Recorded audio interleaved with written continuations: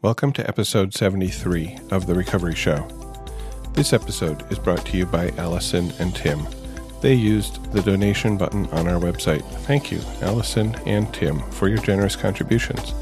This episode is for you. We are friends and family members of alcoholics and addicts who have found a path to serenity and happiness. We who live or have lived with the seemingly hopeless problem of addiction understand as perhaps few others can. So much depends on our own attitudes, and we believe that changed attitudes can aid recovery. Have you wondered what Al-Anon is about? Why do we keep coming when we feel better? What does Al-Anon tell us about our alcoholic friends and relatives? These questions and more are addressed by Tradition 5, which says, each Al-Anon family group has but one purpose, to help families of alcoholics. We do this by practicing the 12 steps of AA ourselves, by encouraging and understanding our alcoholic relatives, and by welcoming and giving comfort to families of alcoholics. Before we begin, we would like to state that though we at The Recovery Show may be in a 12-step program, we represent ourselves rather than the program. During this show, we will share our own experiences as they relate to the topic of Tradition 5. The opinions expressed here are strictly those of the person who gave them.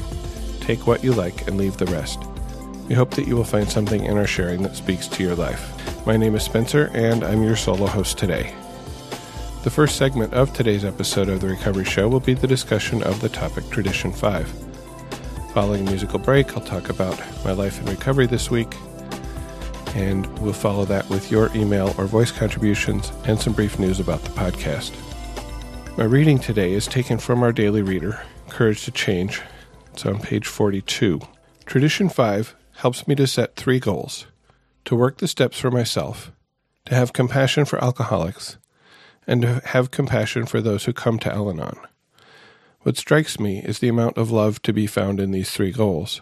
First, I love myself enough to try and heal and grow by working the 12 steps. Next, I call upon this strength to love those people I once thought were my enemies, recognizing that they too were struggling to cope with this terrible disease. Finally, I draw upon these experiences and extend love to those who are following a similar journey, the families and friends of alcoholics. I know that I was pulled from despair by the love of strangers who quickly became friends. Now I have enough love and wholeness within myself to share it with others who suffer from the effects of alcoholism. And I really like this reading. And part of it is that I like the way that it ties together the 3 parts of the tradition and points out that there really are different aspects of the love that we find in the program, the love that we find in ourselves, and the love that we find from our higher power as we come to understand a higher power through the working of the steps. And I like the way that it frames the 12 steps as a journey of self-love, because I know when I first saw the 12 steps, I certainly didn't think of them that way. I thought of them as some sort of ordeal or something that people in 12-step programs had to pass through, and, that wasn't something that I wanted to do. I didn't see how that would help me at all. And to understand that the 12 steps are a journey of self-discovery and of really a journey of recovery, and that we take that journey because we love ourselves, is a wonderful thought. I'm also reminded from this reading of the expression which may be heard more often in the rooms of AA than in the rooms of Al-Anon, but it's equally true for us that the people in the program will love us until we learn to love ourselves. Coming in to Al-Anon, coming into a 12-step program, we're not coming in on our best feet. We're not coming in on a roll. We're not coming in because life is just wonderful and we want to make it better. We're coming in because we're in pain, we're in despair, because we've tried everything we can think of and it hasn't worked. And we're generally not feeling very good about ourselves at that point.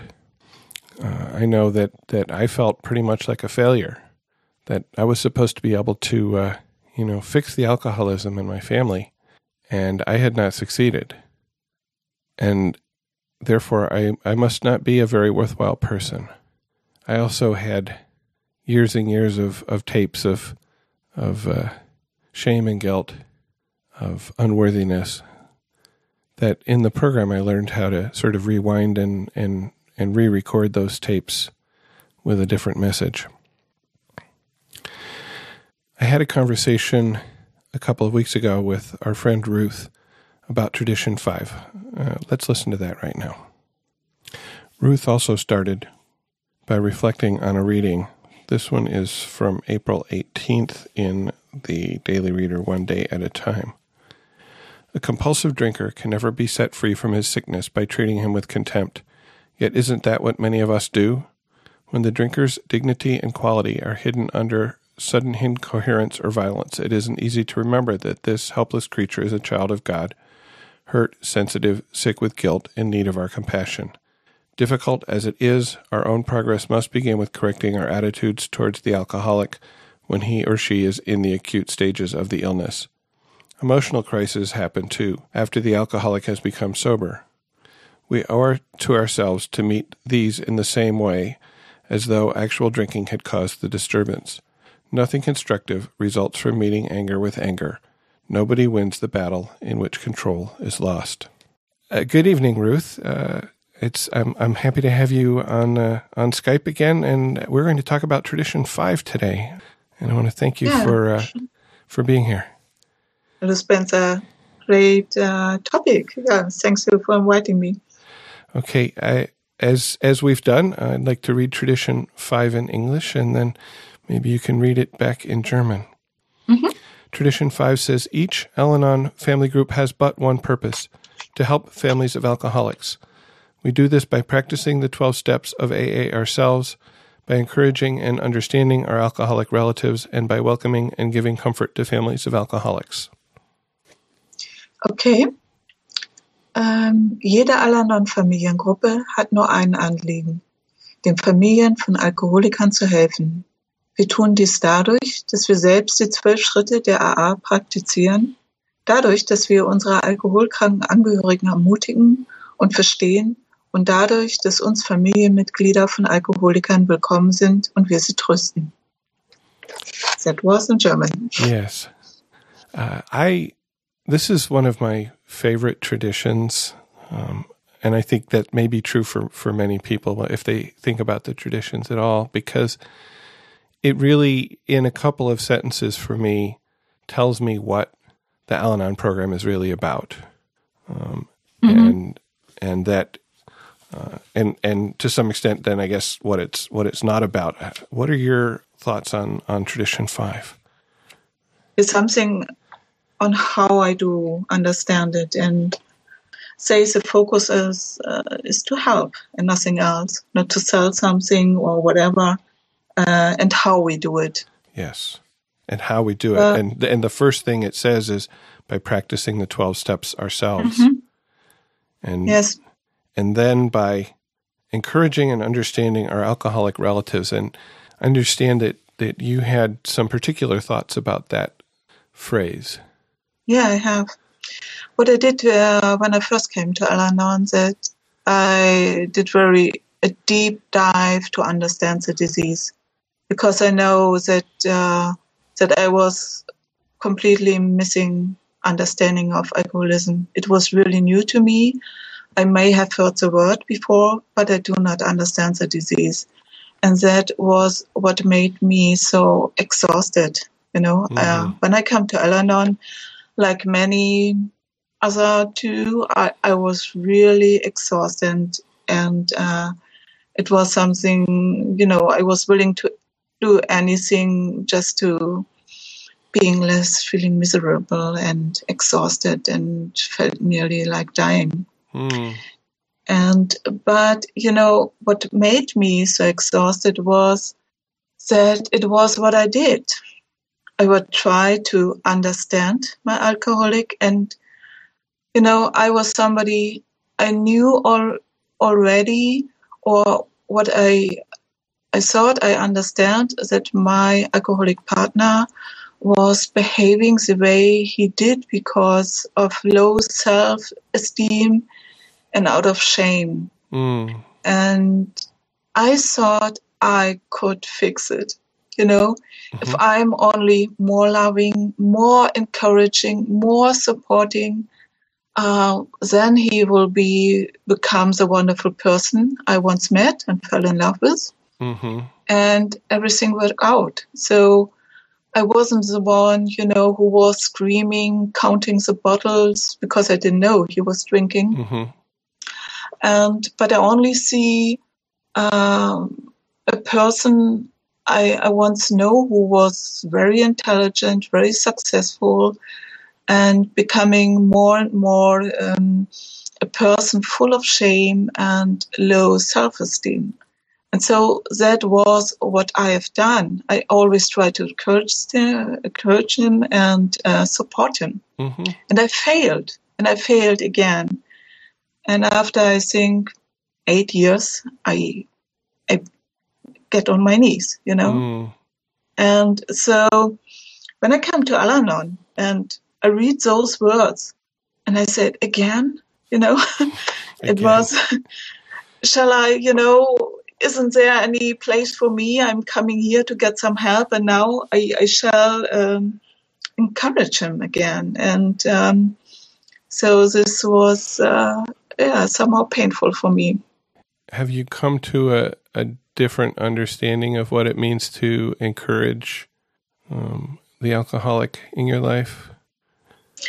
It was, I was lately reading from, I think, One Day After Another, it is, the 18th of April.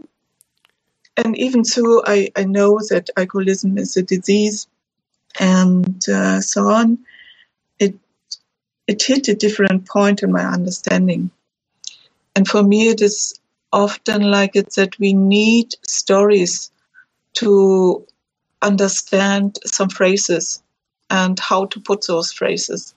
For me, it's helping me to understand the disease and encourage at the right time, Mm-hmm. It is only a part. The program is somehow simple, but also complex. So when do I put what? And I had been there that I understood that he is full of shame and low self-esteem. Mm-hmm. And I also had compassion for him. But I was more with suffering. And I was a lot enabling too. And that's a difference, Yes, It is. For me, and I think it is also said that if you have somebody with other physical illness, like somebody who's sitting in the wheelchair, then I would also encourage this person to do healthy things like eating healthy and so on. But I won't expect him, to go upstairs on his own. So I would, I think it would be good also for me if an alcoholic is getting sober and is changing and have compassion for this process and being patient. Mm-hmm. But again, it is this picture like, with people who are sneezing. I can have compassion for their disease, but I do not have to take everything.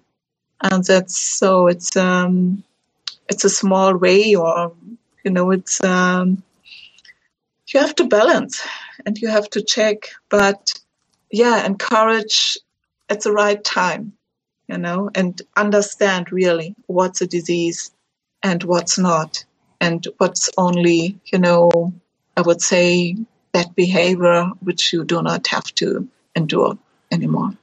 Yeah, and it is a different understanding of encourage. And I guess when I think about that myself, I think about the way in which I came to be able to support my loved one in her struggle without trying to run it, without trying to control it. And that sounds like very similar to what you're saying. What I learned in Al-Anon, what I didn't know before, is that I can't give somebody else some things like self-esteem. That is something which you have to work out for yourself. And for me, to realize that my love cannot cure alcoholism, that was very, very bitter. I thought if I, only love in us and support in us, I would be able to fix those things. And that, that was what I understand under encouraging. Yeah. But that is something which has no effect, but it is only, draining me. And so that is what I mean. It's to understand what I can do and what I can't do. I can't cure it. I haven't caused it. Right. And I can't control it. And if you look at those 3 C's, then you know, and where you can encourage and where not. Yep. So the other, the third part of Tradition 5, it says, welcoming and giving comfort to families of alcoholics. I wonder what your experience is with that part of Tradition 5. It was understanding.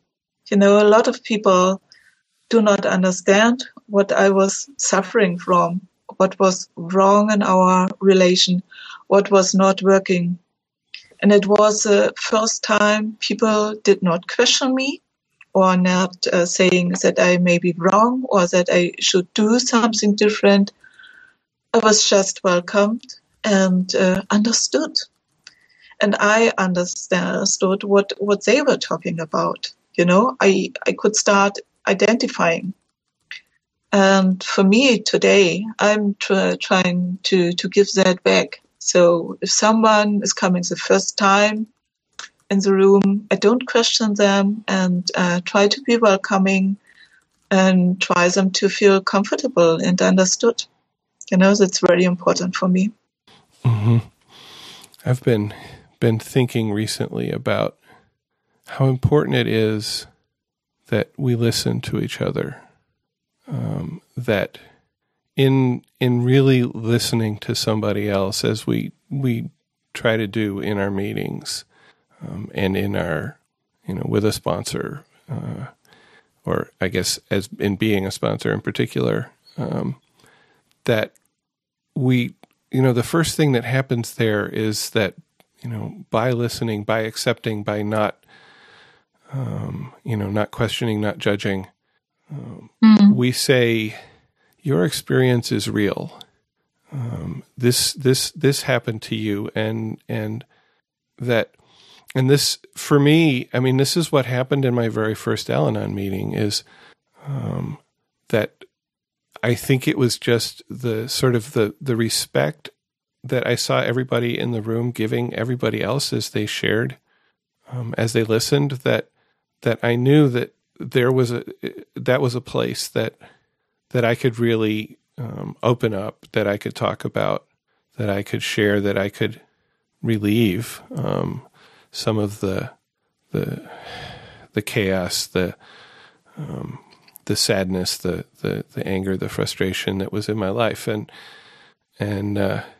I've been thinking about how that works, and how that works, in particular, how that works with this podcast. That as I start to bring in the voices of other people who, I had no way of knowing you. I would never have met you.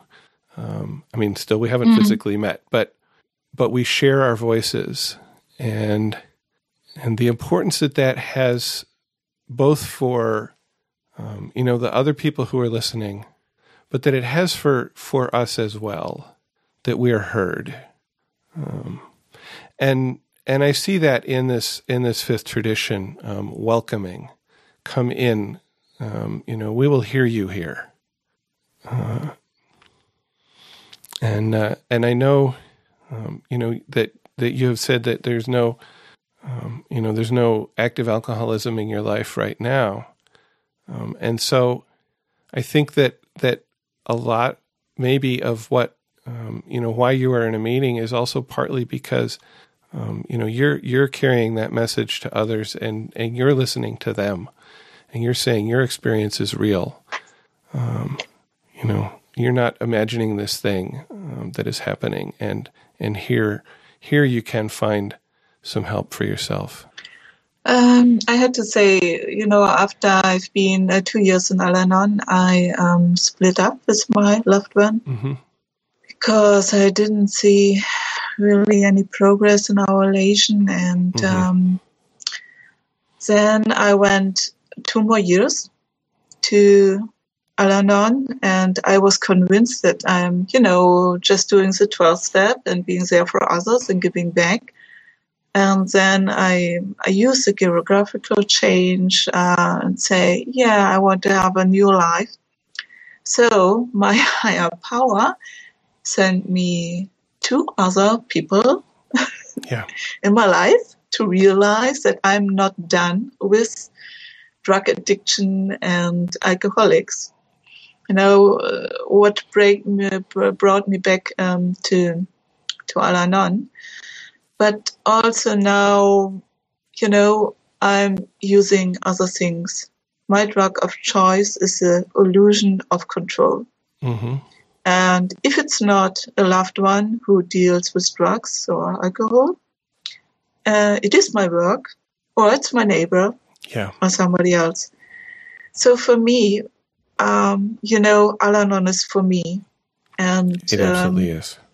It is, I still, get so many out of it.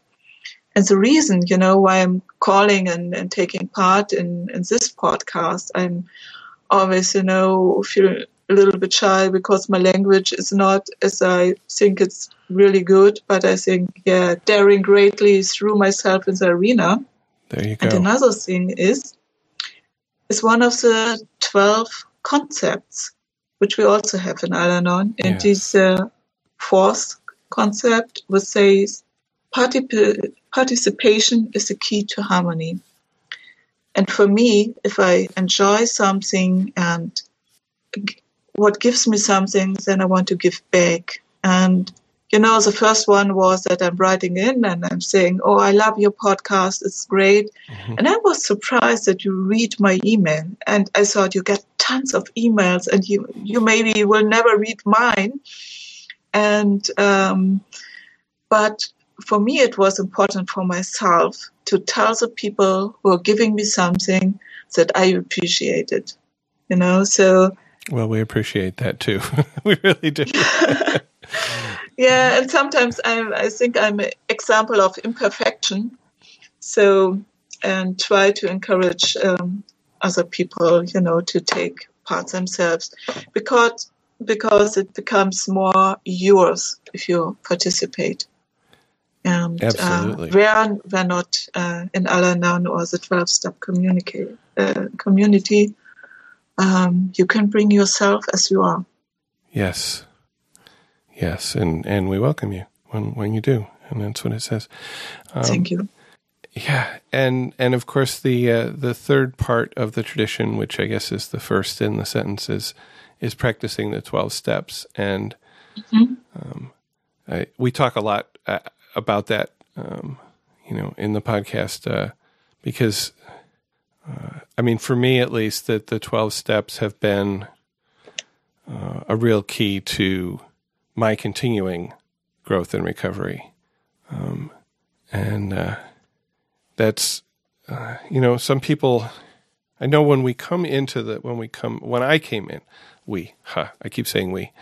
when I came into the program, I had no idea that those 12 steps had any meaning for me whatsoever.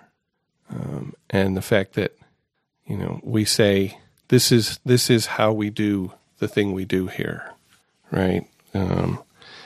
Has but one purpose: to help families of alcoholics. We do this by practicing the 12 steps. How has your experience been there? Of course, it is. It's a whole program which I try to live, and it is. I really like my whole group because we have a very strict program. Like first Friday on the month, we are talking about the step. then a tradition, and then a concept, and then we have something like new literature or whatever. And it does sound like a very healthy. Do we have several more hours to talk? Then I can talk about the steps. No. But what I love about what you just said is you said, of course, that it's not even a question for you that's an essential part of the program. And I think that that says. And it speaks to your success in adopting the program into your life, into your growth. That you say, of course, because like I said, when I was new, I would not have said of course. I would not have thought that at all. But what I saw in the meetings and in the people around me was, it seemed like the people who were doing those 12 steps were the ones who were the healthiest, the ones who had the most serenity, the ones who were most like what I wanted to be, which I was totally not. And so, that being a central part of the program turned out to be, I guess exhibited well. And I say, yeah, okay, I guess this is what I have to do.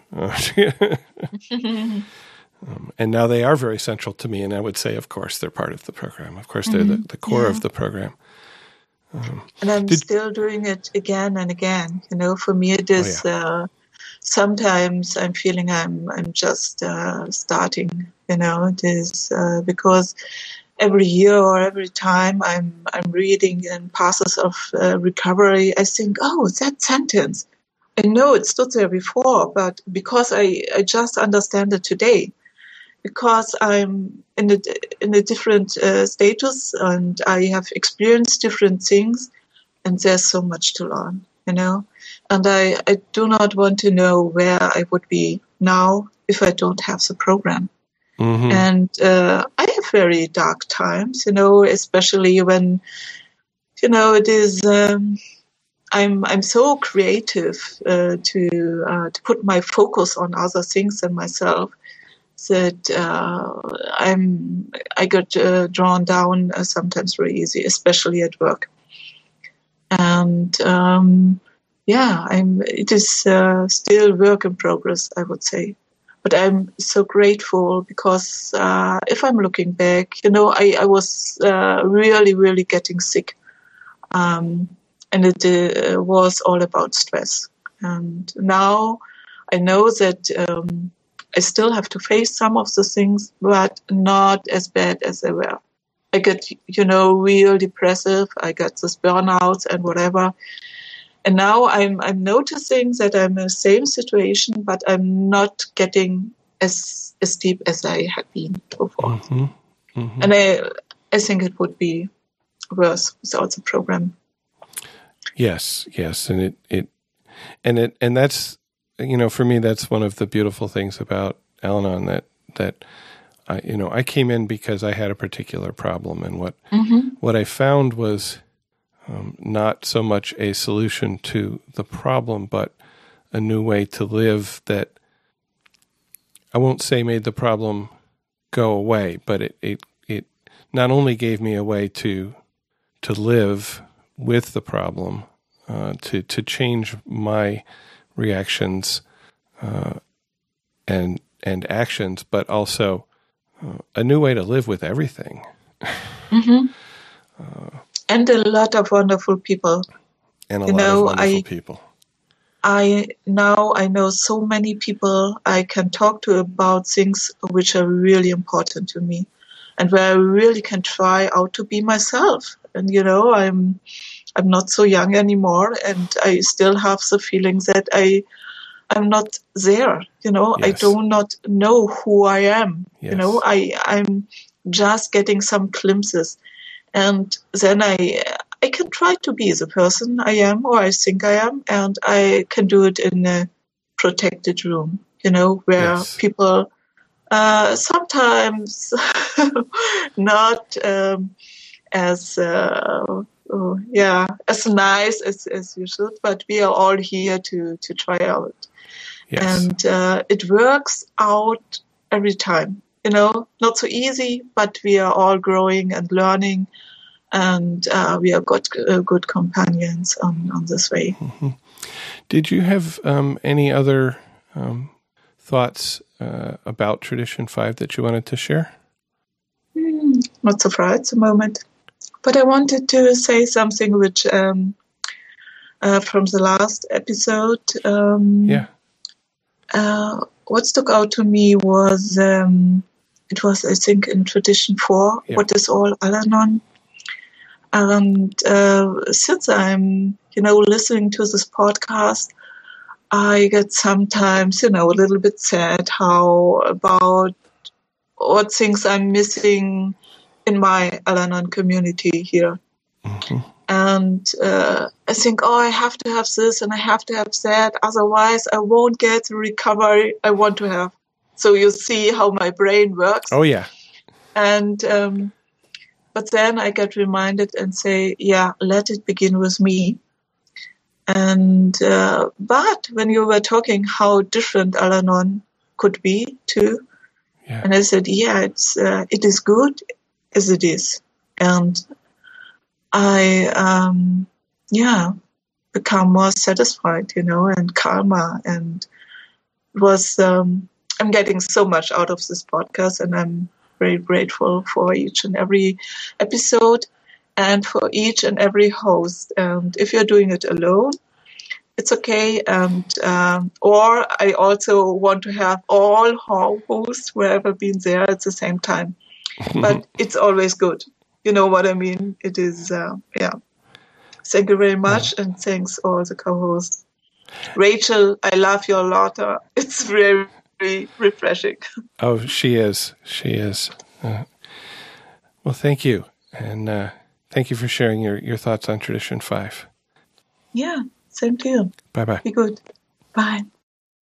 And I'm always grateful to Ruth and to other listeners who are participating in the podcast.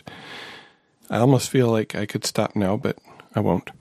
I was thinking about understanding and encouraging our alcoholic relatives, and a really huge part of recovery for me, a really huge part of coming to be able to live with the effects of this disease, what came from a better understanding of alcoholism and how it affects those who suffer from it.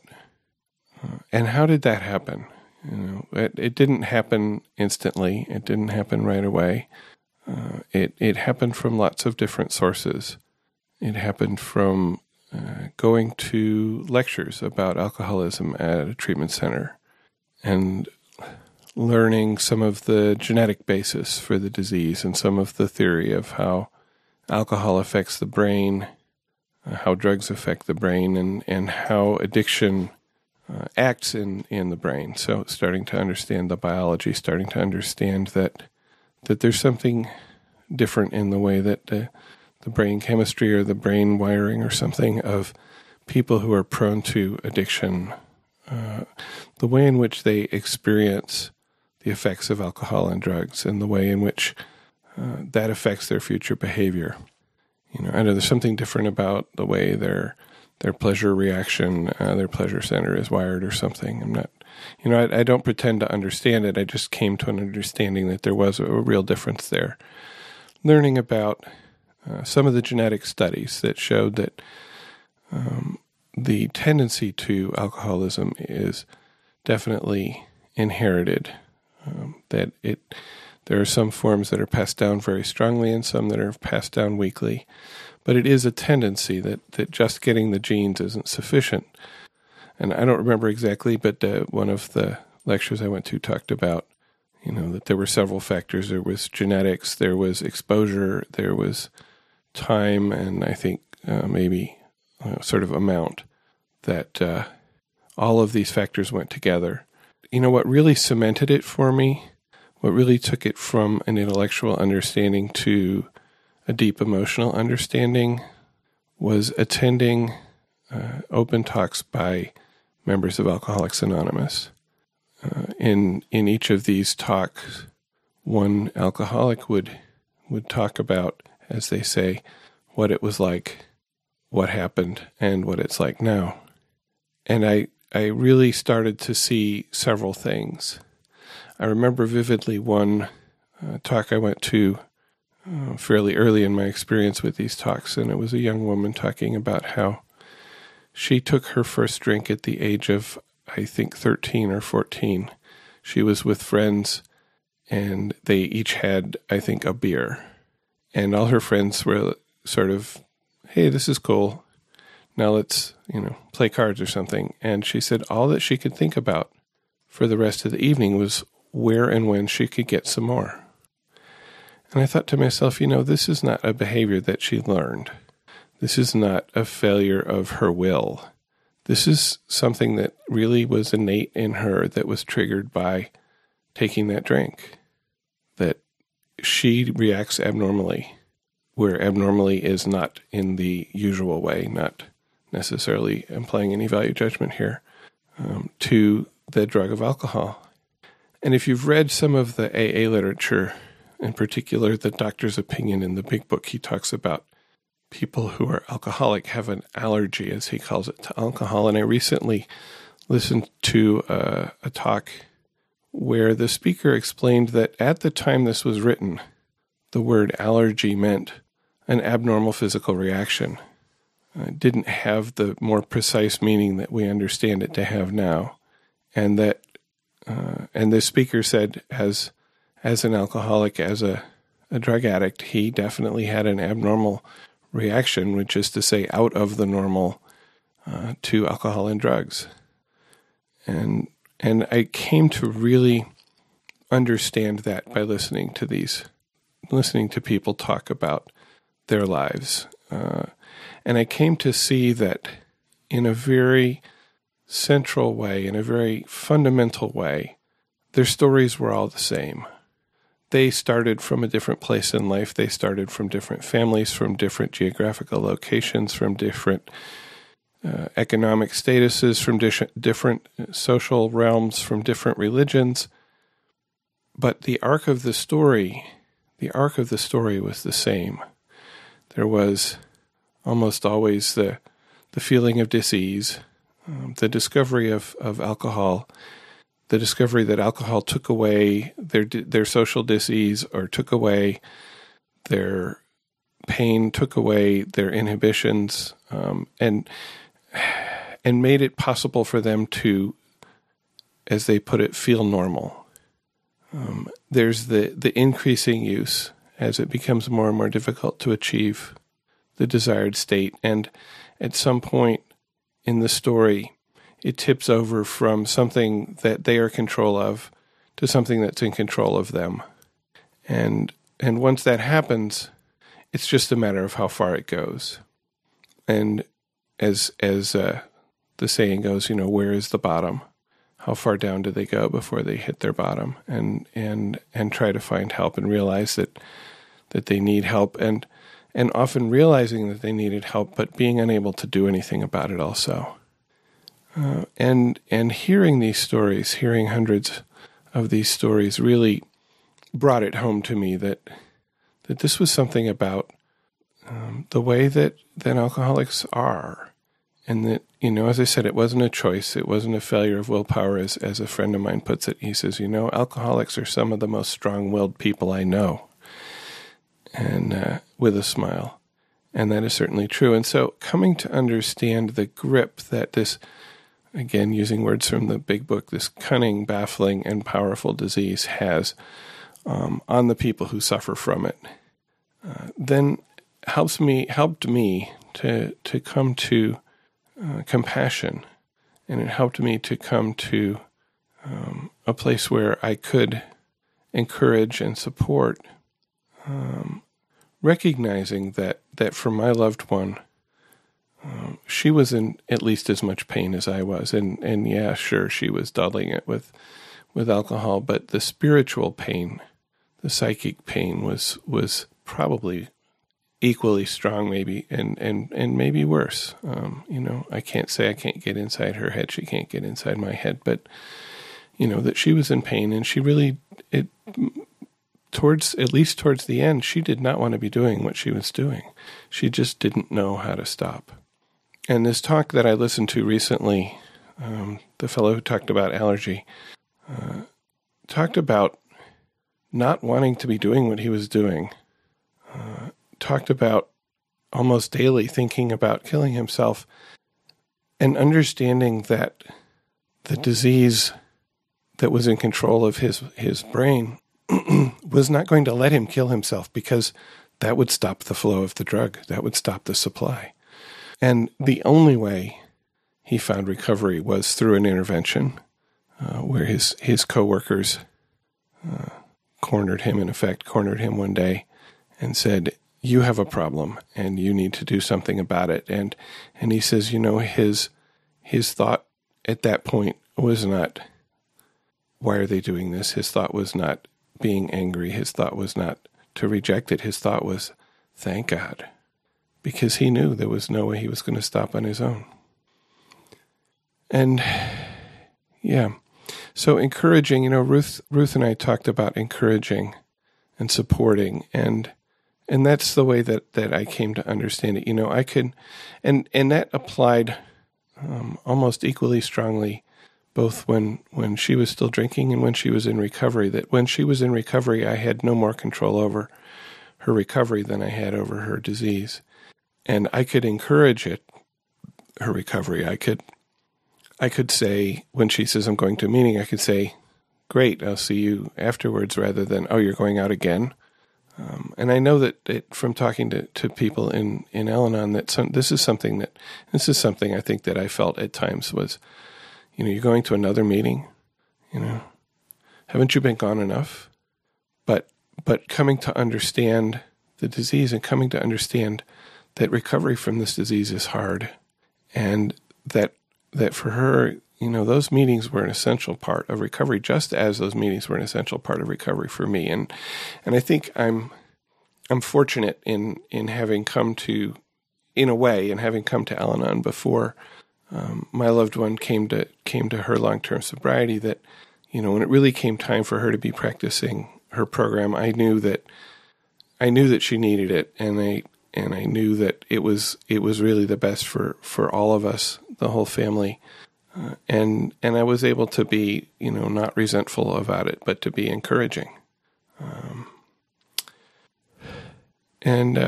So coming to understand and coming to be able to encourage, it helped me, because it helped me to get rid of my feelings of anger, to get rid of my feelings of resentment to understand that her actions were not something that, she was doing to me, that to a large extent they were not something that she was in control of. And we often use the analogy of a physical disease, that if somebody, say, had cancer, and the progress of that disease was such that they were unable to do certain things, that they were in pain at times and really, really grumpy and irritable, that it would be a lot easier for us to say, yeah, that's the disease acting. This is not something they're doing because they're mad at me. This is not something they're doing because they hate me. This is something they're doing because they're in pain from this disease. That's a lot easier for a lot of us to do with a physical disease, but it's equally true here. And it's unfortunately more true with alcoholism, because when our loved ones are in, the active disease, when they're drinking, when they're drugging, it affects their brain. It affects the way they think. It affects the way they act. It affects the way they interact. And we all know that people who are under the influence will say and do things that they would never say or do if they were not. And because their actions and words and that seem voluntary, it's a lot easier to put the blame on the person rather than on seeing them as a symptom of a disease. And, but as Ruth said, knowing that they're the symptom of a disease doesn't mean that we have to put up with abuse, that we have to put up with foul language, that we have to put up with actions that, embarrass us or scare us. we have choices, and we can choose to we can often choose to remove ourselves from that situation, whether we do that by emotionally removing ourselves, engaging ourselves in a television show or a book, by physically removing ourselves, maybe going to another room in our home, or maybe, if necessary, leaving, or asking our alcoholic to leave. And many of us make those choices, and we make those choices as it becomes apparent that we need to. Just as, with somebody suffering from a physical disease, we might have to remove ourselves from their presence from time to time, just in order to take care of ourselves. There's no difference there. And so moving on to the third part of Tradition 5, although I'm taking these out of order, it's the second one I want to talk about, which is welcoming and giving comfort to families of alcoholics. And I already talked about, to some extent, about my experience coming into my first Al-Anon meeting, and the amazing feeling of safety and welcome that it gave me. And I've never really been able to explain how I understood that to be true. I think that it is, as I have said, somehow I from whatever other people said in the meeting, and the first meeting that I went to is not one that stops what they're doing and does what we might call a first step meeting, or when there's a newcomer, because that meeting, which I still attend, and I consider my home group, has newcomers almost every meeting. So, we go on with the topic of the meeting. We do try to address the newcomer, but we don't necessarily stop and say, oh, wow, we're talking about, step 9, making amends, and here's somebody who is possibly in the middle of an active alcoholic family and probably not feeling very much like making any kinds of amends at the moment. No, we do our meeting, and the first meeting that I came to was like that. I don't remember what the topic was, but it wasn't about this is our experience and this is how we can help you. It was just this is what we talk about here. But I felt that people understood, and I think it was partly the straightforward way in which people talked about what was going on in their lives. It was the openness with which everybody who spoke was accepted. It was it just became very clear that it was a safe, loving, and welcoming place, even without knowing any of the people in there. And I think, there are a lot of different ways in which we welcome new people into the meetings, and we've talked some about that in when we're talking about the other traditions, about how meetings differ and traditions and meetings differ, and what we do when a newcomer comes in. But it's a central part of what we do in Al-Anon is to welcome people. And if we didn't welcome people, we wouldn't be here. If we hadn't felt welcome, maybe when we came to our first meeting, maybe when we came to a later meeting, maybe our first meeting wasn't so wonderful. If we hadn't felt welcome, we wouldn't have kept coming, and we wouldn't have found the recovery that we found. And it talks about giving comfort, and to me, I add support. And I talked some about that with Ruth, about validating people's experience, about saying, you're not crazy. This really is a hard thing to do, but we have learned to live, and you can learn to live too. I usually try to stay after a meeting and have conversations with other people in the meetings, and maybe with people who are new, if they're open to talking to me. And I know I've had a couple of people over the years say to me, if you hadn't talked to me after the meeting, I probably wouldn't have come back. And I don't think it was me that was special there. I really, I don't have that that much specialness in me. I think it's just the fact of some individual caring enough to share a little bit of time with somebody that we don't know, but that we, as our closing says, love in a very special way, because we understand where they are. We understand the pain. We've felt it. It may not be exactly the same pain. And we can share of ourselves, and we can talk about the things. We do talk about the things. I do talk about the things that I found helpful. When a friend in a meeting said, I don't know how to not be resentful about all the things that my loved one is not doing around the house that they supposedly signed up to do, they're supposed to do, and I end up doing them, and I end up feeling really resentful about it, and I don't know what to do because they have to get done, right? And I said, well, here's my experience. This is what I did. And what I did was I decided which of those chores were really important to me to have them done, and which ones were not. And I chose to do the ones that were important to me as a gift to myself, not because they have to be done, not because I made a deal with the other person to do them, but because they are things that I want to have done, and I'm doing it for myself. You know, I do the dishes as an act of self-care, not because I don't want my family to get up in the morning and there's no clean dishes, although that's a motivation.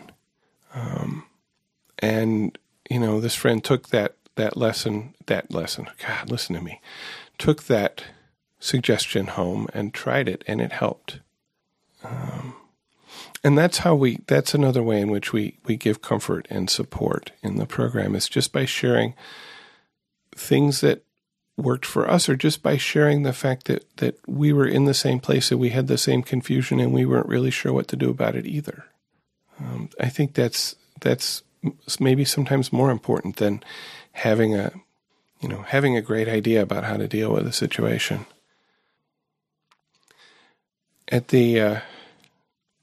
one of my recent meetings, a fellow was talking about, he was giving, as we call it, a first step talk, that he said, well, so I read the little instructions about what I'm supposed to do, and apparently what I'm supposed to do is I'm supposed to tell you what it was like and what happened and what it's like now. He says, well, if I just did that, this would be a really short talk, because it was horrible, and I went to a lot of meetings, and I read a lot of literature, and I talked to a lot of people, and now it's a lot better.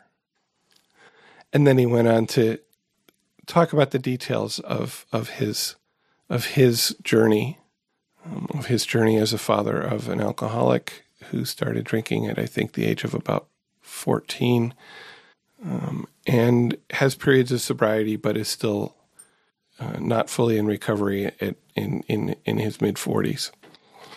And how working the program of Al-Anon, how coming to meetings and reading the literature and working the steps had enabled him to not be obsessed with whether his son was drinking, with whether his son had a roof over his head, with whether his son was, maybe in an institution at any given moment, that, he was able to live his life. And after he finished speaking, several other people spoke up and talked about, their experience with their alcoholic children. And then I thought, well, there's several new people in the meeting tonight, and maybe some of them are there because they have alcoholic or addict children, and some of them are there because of some other relationship. And so I simply said, and this is all true, okay? I wasn't making anything up here. I said, I really identified with a lot of what was said there tonight. And, the alcoholic that brought me to these meetings is not my child. But, the story is the same. It was horrible. And I went to a lot of meetings, and I read a lot of literature, and I talked to a lot of people, and I worked the steps, and I got a sponsor, and now it's a lot better. It's the same story. So, and I can take from what he said the things that I identify with, and I can use that identification to help me in my situation, which is not exactly the same in very many ways, But by identifying with what he said, by looking at the similarities rather than the differences, I can find healing. I don't know if that helped anybody or not. And the first part of how Al-Anon works, Tradition 5, how Al-Anon works, is working the 12 steps of AA ourselves. And I think, Ruth and I talked about that quite a bit, actually, and I will just relate a little bit of my experience, which is that when I made the decision to really take those 12 steps seriously, to come to understand how each of those steps applied to my life, to come to understand what each of those steps meant for me, and to take the actions that are specified in several of those steps. When I did that, and that's what I mean when I say work the steps, to understand them, to apply them to my life, and to take the actions. When I did that, I got better. When I did that, my obsession with my loved ones drinking lessened. When I did that, my rage went away. When I did that, I was able to sleep at night. When I did that, I was able to encourage and support my loved one while she was still active in her disease. I don't know how. I don't know why. But I do know that when I worked the steps, and in particular when I worked those steps that I was so afraid of, about taking an inventory and admitting all my faults to somebody else, I got better. And I've heard a lot of people say in meetings they feel that their real recovery started when they took their inventory and got kicked into higher gear when they became ready to have their shortcomings, their defects of character, whatever the phrase is you want to use from the step, when they became ready to have those removed and asked their higher power to remove them, and that when they went out and made amends to people they had harmed, is when their recovery became really solid. And that is my experience. It's also my experience. And I think I've said this in the podcast before, but I've heard a couple of AA speakers say, the chapter in the big book is not titled Why It Works. It's titled How It Works. And we don't have to understand why it works to take the actions. And for me and for many of the people that I know, taking those actions, working those steps, is where we found our recovery. So that's how Al-Anon works. That's what Tradition 5 tells us. And I want to close with a reminder from a different reading in Courage to Change. This is from December 20th, and it's the quote at the end of the reading. And this quote's from the Bible. It says, "Love is patient and kind. Love is not jealous or beautiful. It is not arrogant or rude. Love does not insist on its own way." And each of us finds our own way in this program. And we come and we find people who love us before we can love ourselves. That people that tell us that we are worthwhile, that we are worthy, and that we deserve all of the serenity and happiness that we can find. And here is a way to do it. After a short break, I'll continue talk about my life in recovery this week. I want to break with a song. This song is by Tracy Chapman. It's titled Heaven's Here on Earth. And this song was suggested by our listener, Barbara. And she said, "So much in this song about having hope and faith that things can be better. Love, compassion, forgiveness, sacrifice. This is why I continue to ask for the courage to change the things that I can." And to me, this song captures the love that's inherent in the fifth tradition, love for ourselves, love for alcoholic relatives, and love for those who are suffering the effects of this disease, which gives us heaven here on earth.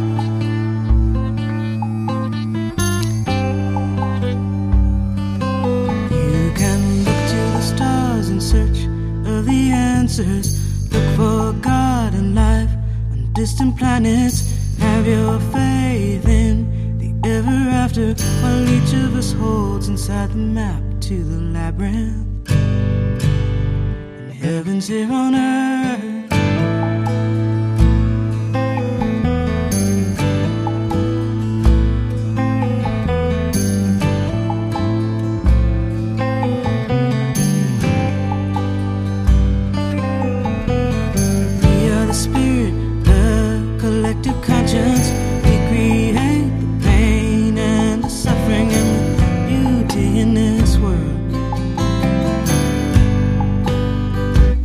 things here on earth. In our faith in humankind, and our respect for what is earthly, and our unfaltering belief in peace and love and understanding.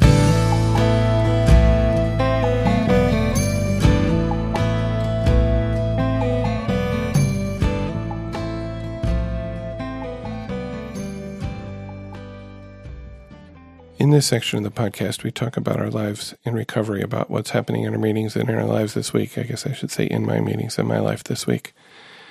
And I talked about my Wednesday night meeting already. Sunday, we actually used that reading from Courage to Change that I opened the podcast with, and it sparked some really... people sharing about how they had found some love for themselves in the program. About a couple of people said, one person said, wow, said that that Bible quote was, in my wedding, and now here I am, wondering how long this marriage is going to last because of this disease.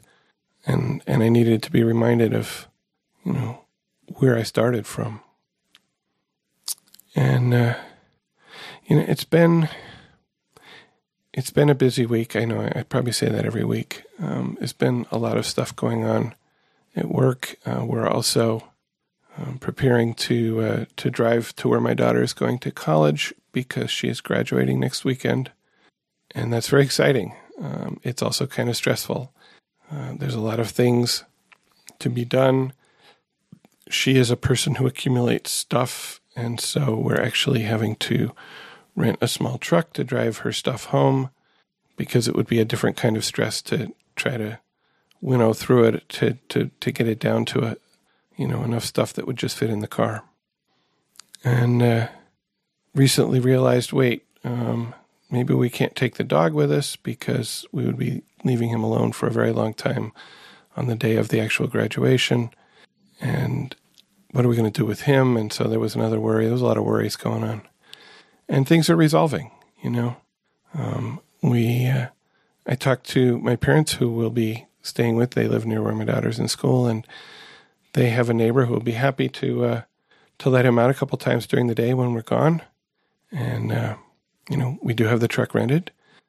My daughter finished her final semester, as she said on Facebook, 4.0 final semester, stuck the landing, which I like that imagery, that college is a vault, and sometimes we stumble when we land, and she felt like she didn't, and she was very worried about stumbling. She called me, I think sometime last week, she said, I don't feel like I can finish this final paper I have to write. I'm stuck. I just don't want to do it. I'm tired of writing. I'm tired of this topic. And I don't know where to, and I have so much stuff and I don't know where to start. And I gave her some suggestions, starting with, how important is it? She said, it's the entire grade for the class. I said, okay, so you have to do something. I said, but you only have to get a C. This is not a class that's in your major. So nobody's really going to look at that grade and say, oh, you're an unworthy person. We can't hire you because you got a C in this class, the last semester of your last year in college, that's not related to your major. And I don't think that was something she wanted to hear, because she's a driven person, as I am to a large extent, and a C is not something she wants to get. But I said, just aim for a C. Aim for adequate. Don't aim for perfect, because aiming for perfect is, you're not going to get started. Remember our topic last week, right? I said things like, what's the one idea you want to put forth in this paper? What are the 3 things that you have that support that idea? Start with those.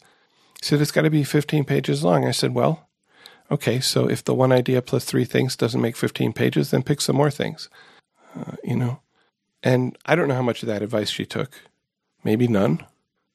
But I think as we find in our meetings, even if we don't take home anything concrete, I think she found that just talking, just expressing, her frustration, expressing her fear that she wasn't going to finish, I think was helpful. I know she did finish it. Obviously, she finished it. She obviously did well if she got a 4.0. So yeah, I'm proud of her. I'm proud of both my children. They're intelligent, wonderful, and sometimes exasperating people, as is everybody. So, I'm sort of skipping a week here. I'm doing this episode in the middle of the week instead of on the weekend because we're going to be gone next weekend, and I'm not going to be able to record an episode while we're gone. And if you're hearing noises in the background, that's my dog being restless. And if you're not hearing noises, great. Anyway, so I'm sort of skipping a week. I'm going to have like a week and a half from the last episode to this one, and then a week and a half from this one to the next one, roughly. And I really don't know what the topic is going to be next time. I haven't thought that far ahead. And to some extent, it may depend on who's available to do it with me and what they want to talk about. So we'll just let go of that outcome. Say, if you have something you really want to hear about, here's an opportunity, because I don't know what I'm going to say. And so you stick something in my head, and it might just be there. It might just be what pops out. Ooh, shiny. Yeah, shiny new idea. I'll talk about it. All right. So yeah, if you wanna join this conversation, if you wanna send in, give us your reflections about Tradition 5. You want to give us your reflections about how we understand and encourage our alcoholic relatives, about how we welcome and give comfort to families of alcoholics, or how we work the 12 steps, or any other topic related to recovery. You can do that. We will read your email. We will play your voicemail.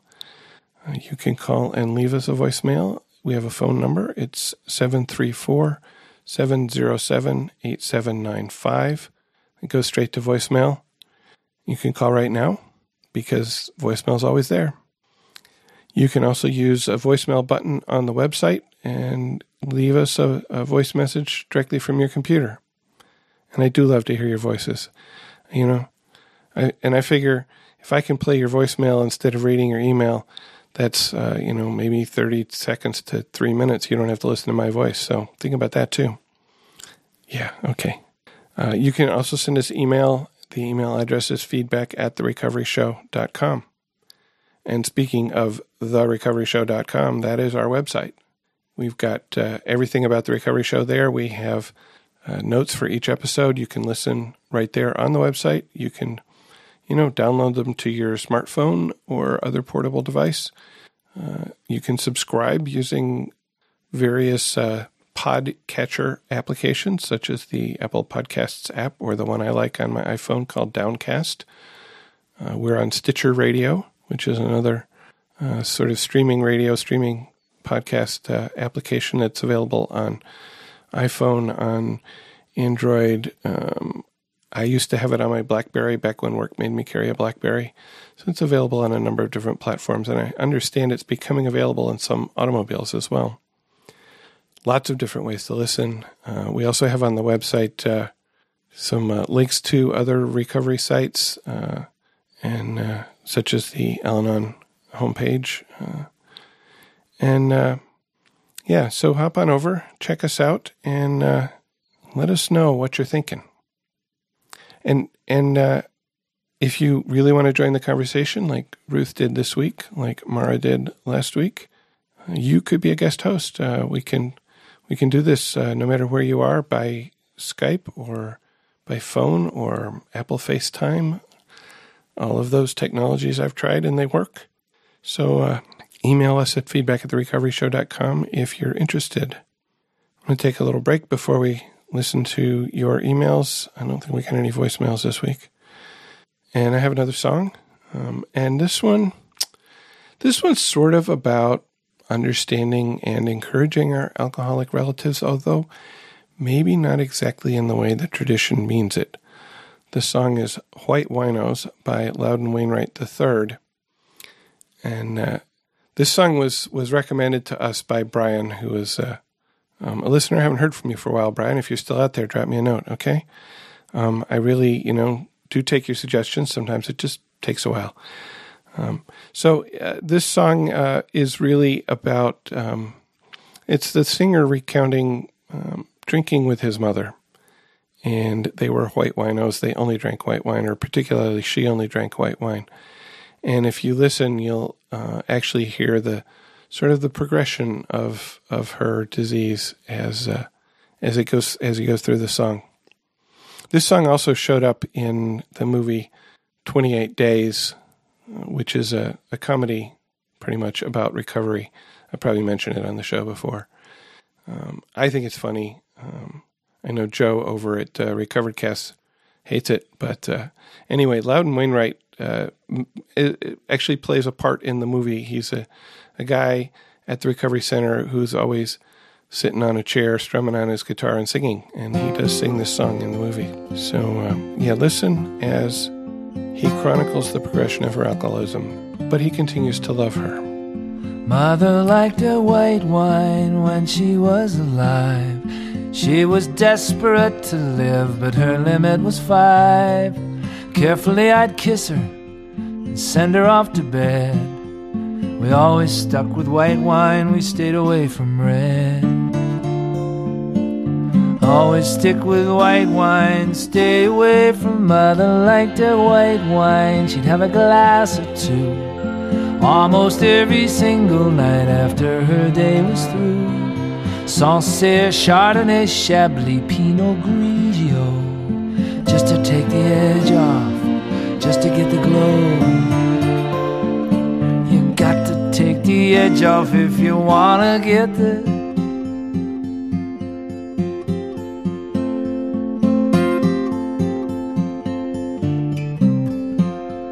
Mother liked her white wine, she'd have a glass or 3, and we'd sit out on the screen porch, white winos, Mom and me. We'd talk about her childhood, recap my career. When we got to my father, that was when I'd switch to beer. We got to the old man and I'd always switch to mother. Liked her white wine, she'd have a glass or 4, each empty bottle a dead soldier.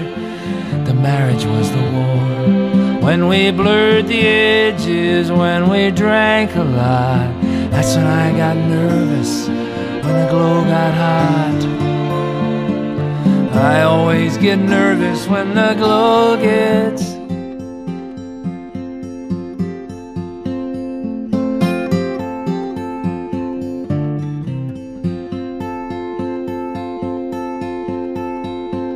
I still like my white wine, and I'll have a glass or 2. And when I'm down, I'll drink some whiskey. It's something I shouldn't do. And every now and then I'll take a drop of red when I'm with a woman that I want to take to bed. When I'm with a woman that I want to take to mother. Liked her white wine when she was alive. She was desperate to live, but her limit was 5. Carefully I'd kiss her, send her off to bed. Thank God we stuck to white wine, and we stayed away from mother. Liked her white wine. Well, let's check out the mailbag here. Got a short note from Peggy, who wrote to say, I just found out about your podcasts last night. Thank you. And she asks, is there a way to mark favorites? I was listening to episode 55, Tradition 1. Since I had a hard time searching to find it, I'd like to somehow mark it for later.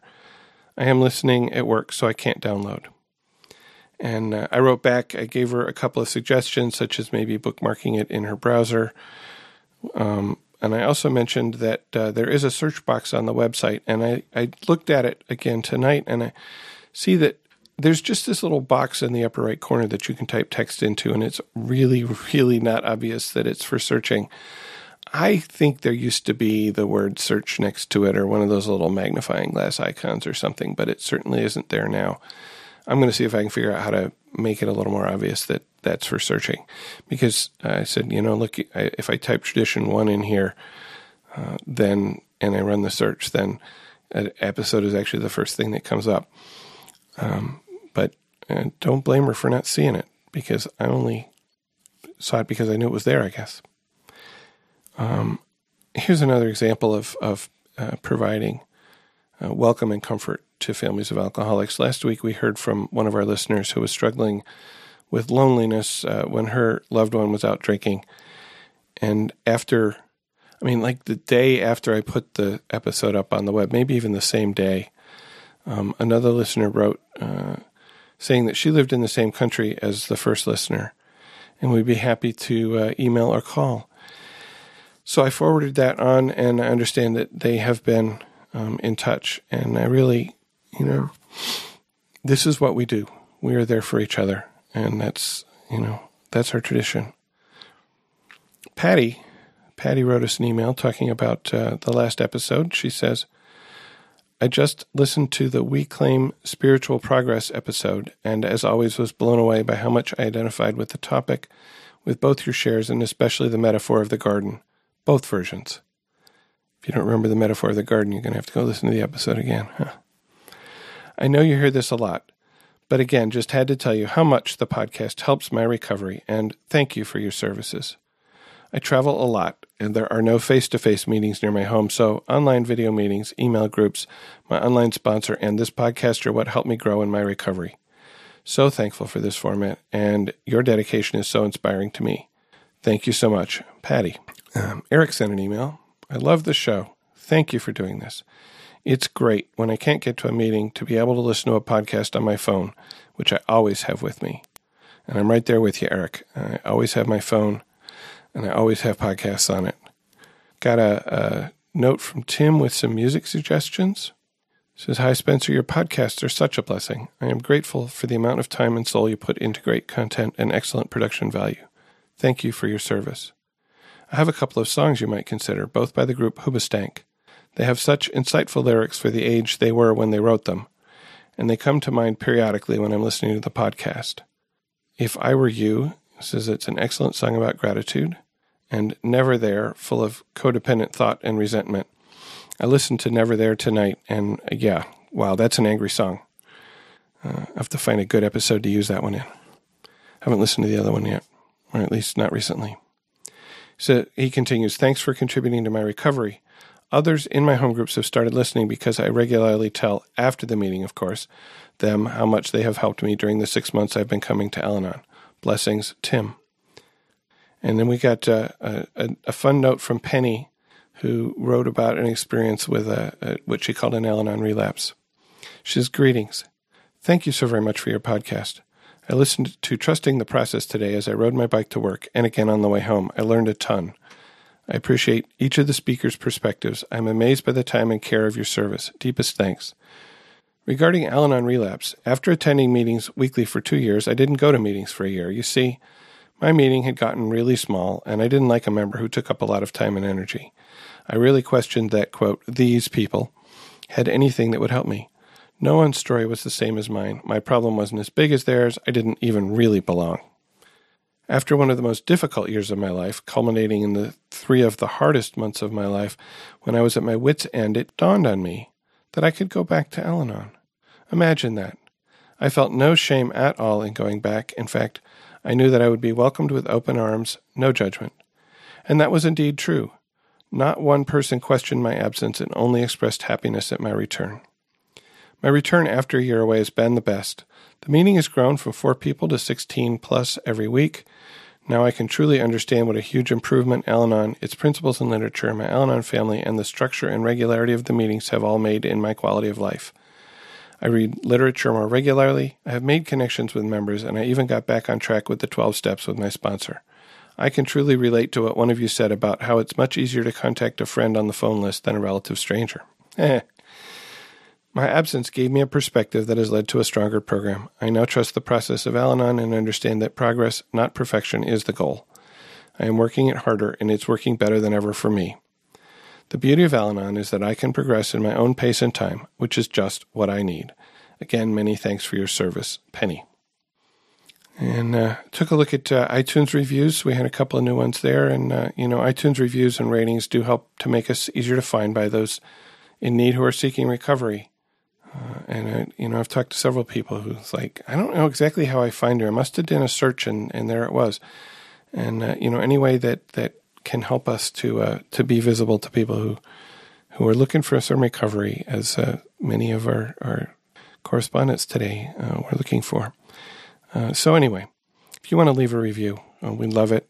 If you want to give us 5 stars, we'd love that too. If you don't think we deserve 5 stars, and let us, do that. Because, that's an indication that, hey, we can still improve, which we always can still improve. I mean, I know that. Okay. Okay, so here's a review. Best gift ever, 5 stars.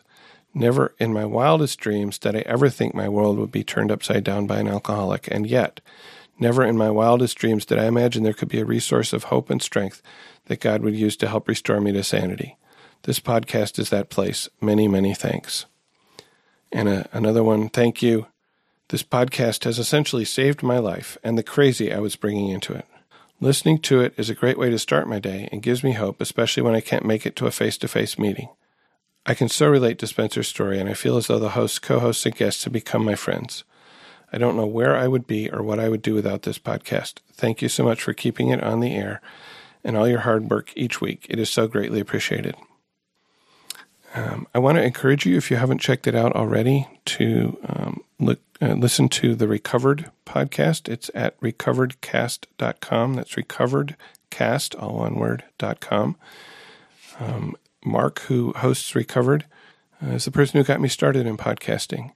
And his podcast is also about recovery. It's definitely more from the AA side, which is why we started the Recovery Show about 1.5 years ago, to have a recovery podcast that relates more to the Al-Anon side of the story than the AA or NA side of the story. But Mark's got a lot of recovery, and I participate in that podcast occasionally. I participated in it quite a bit before starting the Recovery Show. And one of the things that became very clear to me, that maybe it was already clear, but it became even clearer, is how much the two programs have in common. How much we're working the same principles and the same steps and following the same journey once we get past our particular addiction or obsession. So I think I've talked to a lot of people who find a lot of value in that podcast.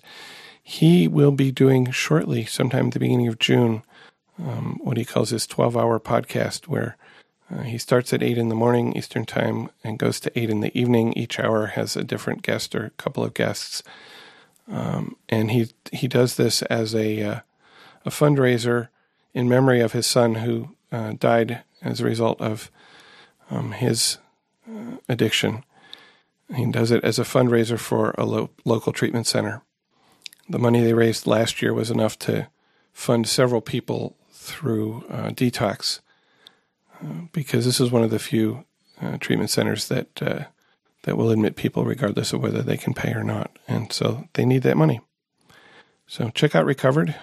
I guess I should probably mention that, it doesn't cost you anything to listen to the Recovery Show. We do have expenses, and you can help to support us and keep us on the web and in your ear. We have a donation button on the website where you can support us directly, just like Allison and Tim did. Thank you, Allison and Tim. Also, you can buy books from Amazon or buy almost anything from Amazon by clicking on a link from the books page on our website. We have a list of recovery-related books there, and if you buy them from Amazon after you click on one of those links, we get a little bit of a commission, and that also helps to defray the expenses of producing this podcast. And, if you, as many of us, are struggling financially, addiction and alcoholism tend to cause that. Totally understood, and just keep listening. Maybe tell your friends. We're here for you. So I'm going to close with a new song by the Black Keys. At least it's new today. The album on which it's found was released today as I'm recording this.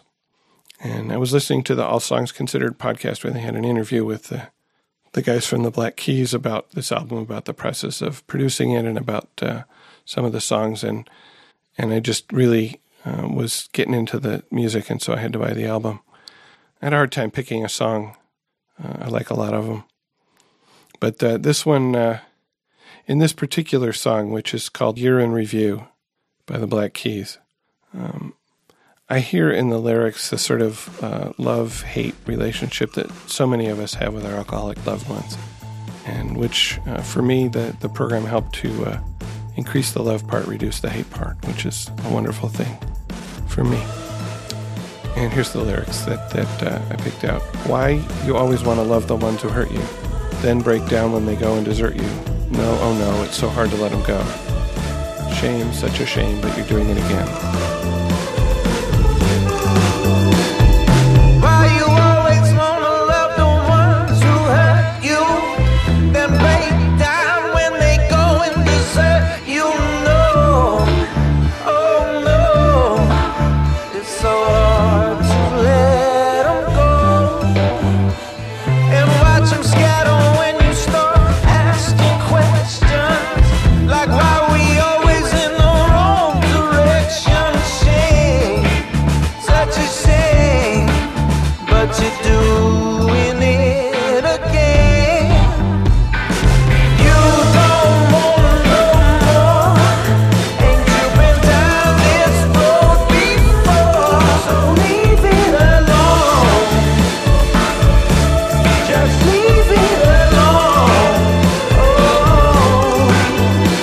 Thank you for listening, and please keep coming back. Whatever your problems, there are those among us who have had them too.